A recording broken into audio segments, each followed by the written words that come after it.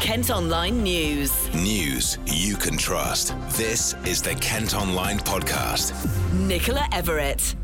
Hello, it's Wednesday, June the 16th. Hope you're okay and have been able to make the most of the very good weather we've had recently, because apparently it's all set to come to an abrupt end from this evening.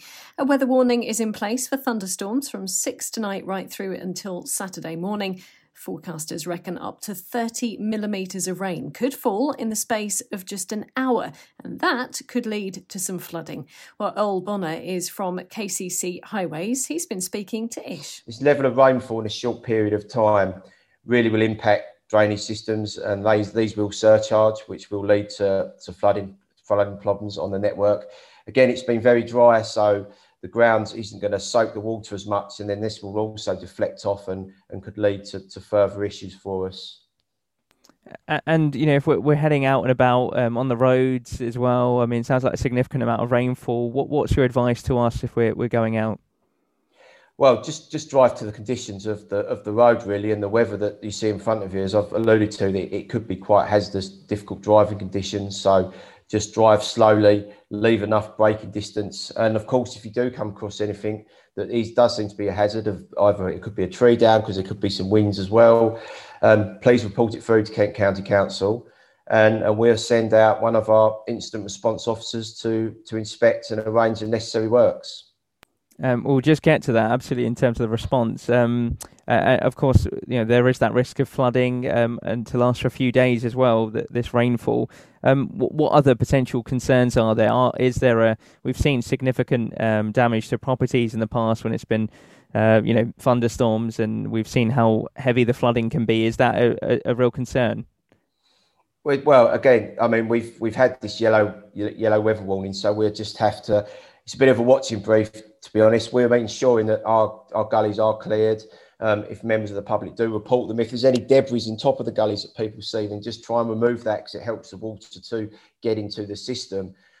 It could be localised pockets, but unfortunately, if we're seeing these, if we get the level of water predicted in those short hour period, then unfortunately there's not many systems that can cope with the volume of water falling in a short space of time. And so what kind of measures do you guys have in place to ensure that you can obviously protect us and stop that significant flooding? Well, we have tankers on standby, so we can get tankers out to properties within 2 hours if need be. We have 24 out of hours officers on standby, so we've got 2 per district. And then we have our crews from AMI. So if we need to deliver sandbags or flood sacks to try and prevent water from entering properties, this is what we can do. So we are open for business 24/7. So just call into the contact centre, and then that call will come through to our officers who will be out and about, monitoring the highway and reacting to issues that do arise. If you are due to be heading out and about in Kent, don't forget to listen to our sister radio station KMFM for regular travel updates. You can also follow the travel blog at Kent Online. Kent Online News. Elsewhere today, there's some controversy following reports ministers are going to make it compulsory for care home staff who work with elderly and vulnerable people to have the COVID vaccination. They have 16 weeks to prove they've had their jabs, and if they haven't, they could face being redeployed or even losing their jobs. Let's hear now from Wendy Ingram, who's from Cedardale Care Home in Maidstone. She's been speaking to our colleagues at KMTV. I think it's a good idea on one level. I do believe that the vaccination is an extra layer of protection, and we follow medical advice. There will be other things to take into consideration, obviously people's personal and religious underlying health conditions, reasoning why they can't have it done. So I don't think we can umbrella everybody. Obviously, it brings up this ethical debate, doesn't it, of whether you should be forced to inject yourself with something. Do you feel like that will cause any maybe problems for you as a manager, maybe hiring staff in the future? Well, currently we've been very lucky and fortunate. People who've come forward for positions within our home have actually already had the vaccination or are down to have the vaccination. And my personal opinion is that if we're going to work in a care home, we're here to care. And it is a fundamental part of care. And as a manager, I felt my responsibility was that if I'm asking residents to have vaccination, myself should have that vaccination. If I'm asking the vulnerable to have it, we have to go by medical advice, but we have got 2 fantastic surgeries who give us all the updates and support us fully and ensure us of the safety level. So good enough for our residents, it's good enough for us. We've also been asking on our socials today what you think, or Jenny Goss put on Facebook, even if you are vaccinated, you can still catch it or pass it on. What happened to our human rights? If it could prevent it being carried, I may agree, but it doesn't. Kat Conroy adds, as a nurse, you have to have your hepatitis B and TB vaccines with all other vaccines up to date. So why should care workers be different? I believe there should be leeway for those who cannot on medical grounds. Otherwise, you need to keep yourself and your clients as safe as you can. Alison Hill has added, I would be questioning why someone in the caring, in inverted commas, profession wouldn't want to have the vaccination. Well, you can still have your say by heading to Facebook and Twitter. You can also take part in our poll on Instagram. Details from the government are expected in the next few days. It's thought they'll also start a consultation on whether it should be mandatory for all NHS staff to have the jab. Meantime, 21 and 22-year-olds are able to book their coronavirus jabs from today. The rollout's being extended again as part of efforts to get as many people vaccinated as possible before July the 19th. NHS bosses are hoping to open appointments to everyone over the age of 18 by the end of this week.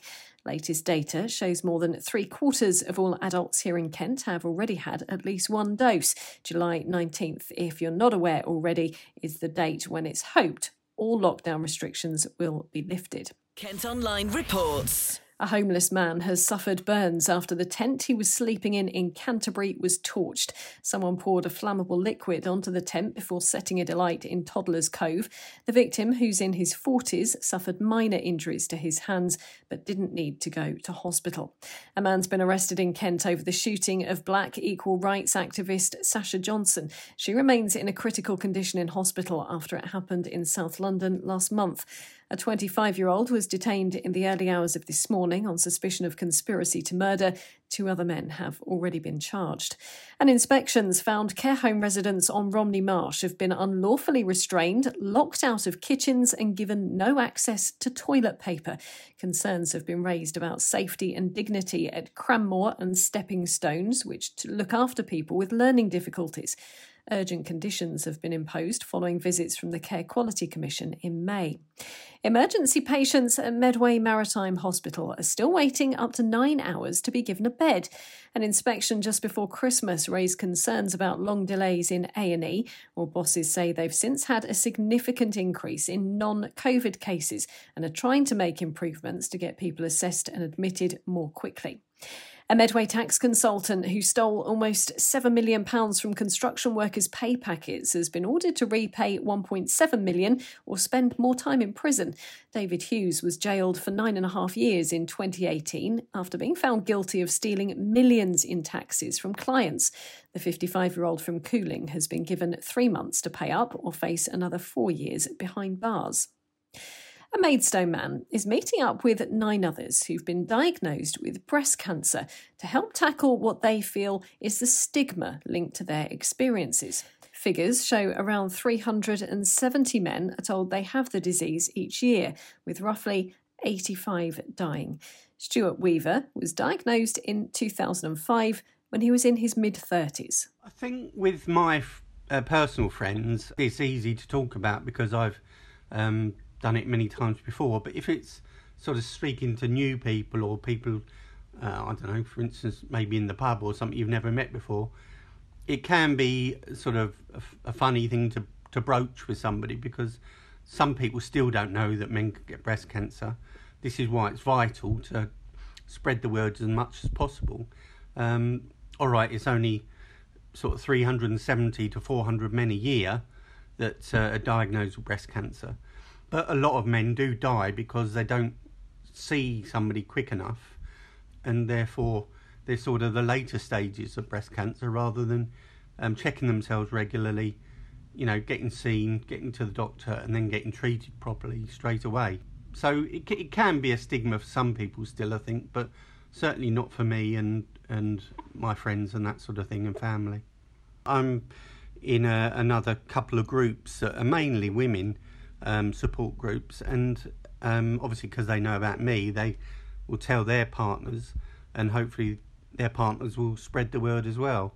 And I think that's vitally important, and not just in those groups, but vitally important outside of that to the general public, for the women to make men aware of it. And it was actually, in my case, I didn't know at the time. In 2005 was the first diagnosis. And Karen actually made me go to the doctor at the time. So that was, a thing. Men, I think, have a problem, or think they can tough it out and not go to the doctor straight away. And you need to, any problem, you need to get to the doctor straight away and get it sorted. I think it's important that men realise that although you don't have as much breast tissue as women, some men can have a fair bit, and you still get the same sort of symptoms, and like inverted nipple and little bumps on, can be around the nipple, any discharge, reddening of skin and dimpling and things like that. So the actual fact that you can get breast cancer is exactly the same, and the treatments are all exactly the same, obviously depending on the type of cancer that you've got. So that, in terms of that, men and women should all check and raise awareness in general for breast cancer in men and in women throughout the country. Kent Online reports. The architect behind the arch at Wembley Stadium has unveiled plans for a winery in Kent.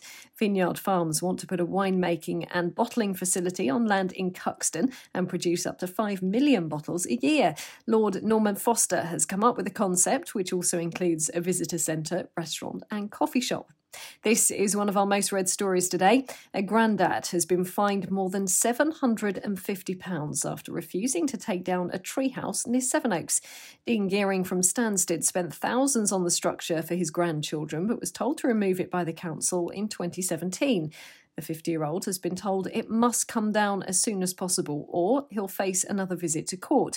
You can see what it looks like at Kent Online. Aldi has announced it's looking to open another 16 stores in Kent. The supermarket chain is considering sites in areas like Ashford, Broadstairs and Canterbury. Organisers have had to postpone this summer's Leeds Castle concert following a delay to the full lifting of lockdown. The event near Maidstone was due to take place on July the 10th after being cancelled entirely last year. It's now been moved to the 4th of September. And former JLS star JB Gill has revealed how he plays his own music to animals on his Kent farm. He says it's interesting to see if the cows approve of his new songs. He lives near Sevenoaks with his wife and 2 children. The group are planning a comeback later this year. Kent Online Sport. Football, and the Dover Athletic chairman says the club's been let down by the FA after they lost an appeal against a large fine and points deduction. The non-league side have been told to pay £40,000 and will start next season on minus 12 points. It's after they failed to play 4 games during lockdown earlier this year after financial pressures meant they had to furlough their management and players. Jim Parminter's been speaking on the club's YouTube channel. I was surprised and disappointed by the result, but I was quite angered by the written reasons. The financial situation we were in was very clear, and that was demonstrated. And the fact that we weren't able to project the next 5 years when we were in the middle of a pandemic doesn't seem to me to be relevant. And the suggestion that my personal financial information and should have been made public in order to support our case when we're dealing with a football club that's a limited company should be a warning to anybody that's thinking of investing in a football club or supporting a football club financially, because it seems the FA deem it their right to decide how much you should be putting into a club and how much you shouldn't. And I'm frankly disgusted by that. And what now for the club? Well, we move forward. We've had to cut our budget. Despite suggestions to the contrary, we are going to be probably on 50% of the budget we had last year. But this is Dover, and we'll be fighting like hell next season. We're going to start with a 12-point deduction, but that's something for us to target and aim at and try and get over. And now's the ideal time for the town to get behind us, the region to get behind us, and come out and support us. Yeah, I mean, I think it's commonly thought that we've been treated quite badly and unfairly, and I still hold that true. And as I say again, I think the football system has failed us. I think the FA have failed us, and I think the general public and the town and the area need to get behind the club now to show that they think we've been unfairly treated, because somebody at some point has to stand up and say this is not right, and we can't allow clubs to be treated like this when they're in genuine financial difficulty. Staying with football, and former Gillingham skipper Max Amar has rejoined the club. The 29-year-old defender is back at Priestfield just a year after leaving for Bristol Rovers, who've been relegated after finishing bottom of League One. Carl Dempsey will still be the Gills captain. Meantime, the Gillingham manager has been speaking to the Kent Online podcast about his hopes for the next season. With less than 2 months to go, Steve Evans says he's busy getting a squad together and wants 8 or 9 new additions. We hope to do some business this week. We need to do some business this week, but we need to make sure that we do the right business. And it's been difficult. I think I've read Carl Robinson's words last week saying how difficult it is for Oxford to compete. But that's a club that probably has 3 times the resources we have, if not 4. So it tells you how difficult for us. But you know what it is? There's good players out there just compared to others. But we were still the one team that come the end of the season no one wanted to play. So you can still build a team. You don't base it on finance. You base it on what your eyes tell you. What your feeling about them is, and putting a little platoon together, if I can use that word, a little platoon of men together to go into battle, and that's what we're trying to do. And in cricket, Kent have suffered their first T20 Blast defeat of the season. They were beaten by 47 runs by Somerset last night after being set a victory target of 205. The Spitfires are back in action against Glamorgan in Cardiff this evening. We'll have details of the result on sister radio station KMFM tomorrow morning. Well, that's all for today. Thanks ever so much for listening. Don't forget to follow us on Facebook, Twitter and Instagram. Plus, you can subscribe to the IM News app, which will give you access to all KM Group newspapers. Just head to subsaver.co.uk. News you can trust. This is the Kent Online Podcast.